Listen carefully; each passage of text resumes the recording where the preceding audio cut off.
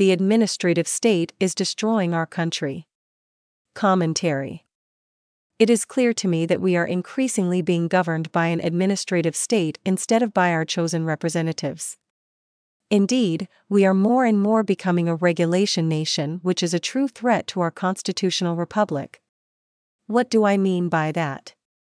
I mean that we are being governed by regulations and rules issued by administrative agencies, instead of being governed by laws duly passed by our elected officials.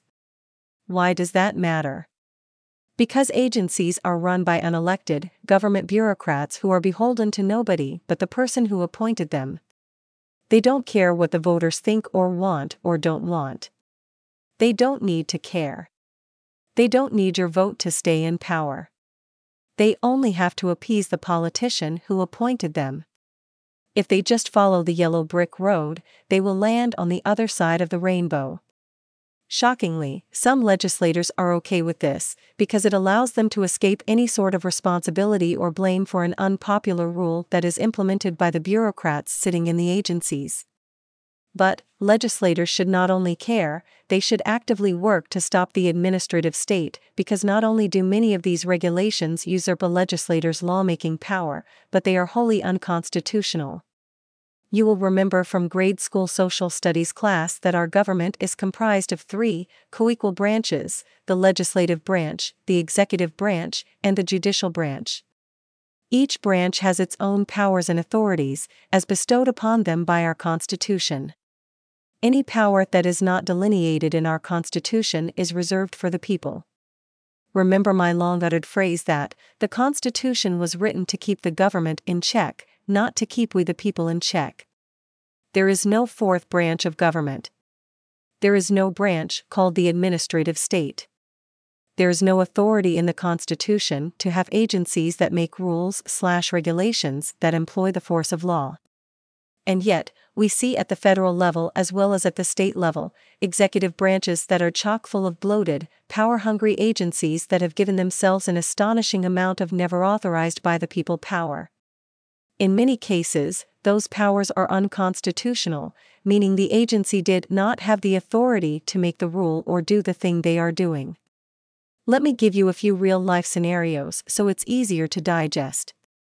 For starters, my quarantine camp lawsuit is a perfect example. For those not familiar with this case, what happened there is that the New York State's Department of Health issued an isolation and quarantine procedures regulation. The head of the DOH is a commissioner who is appointed by the governor. Everyone that works for the DOH is unelected.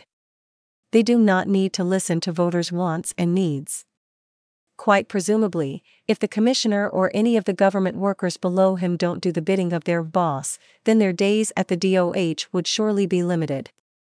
So, what happened in my quarantine case is that the DOH created a wholly unconstitutional regulation that allowed them to pick and choose which New Yorkers they could lock up or lock down. That could have been forced isolation in your home, or they could have removed you from your home and put you into a quarantine facility of their choosing. For however long they wanted. With no notice. With no right to an attorney until after you were locked up.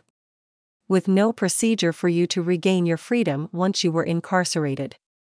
There was no age restriction, so they could have taken you, your child, your grandchild. And they didn't even have to prove that you were sick, or that you had even been exposed to a communicable disease. Guilty until proven innocent. The DOH gave themselves this phenomenal power. If that is unclear what I mean there, I will explain. The DOH wanted this unbridled power to be able to control 19 million New Yorkers with the stroke of a pen, but the NYS legislature wouldn't give it to them in the form of failed Assembly Bill A416. So, the DOH simply made Rule 2.13 and gave themselves the power they wanted anyway. No legislative consent given. No voter input had. Zilch. A clear breach of separation of powers. A clear affront on our Constitution. A perfect example of the regulation nation as run by an administrative state. This was the most unconstitutional regulation I had ever read in my 25 years of practicing law.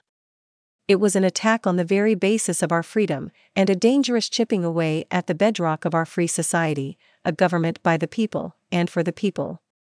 Without question, I knew I had to stop it. So, I sued Hochul and her DOH on behalf of a group of NYS legislators together with a citizens group called Uniting NYS.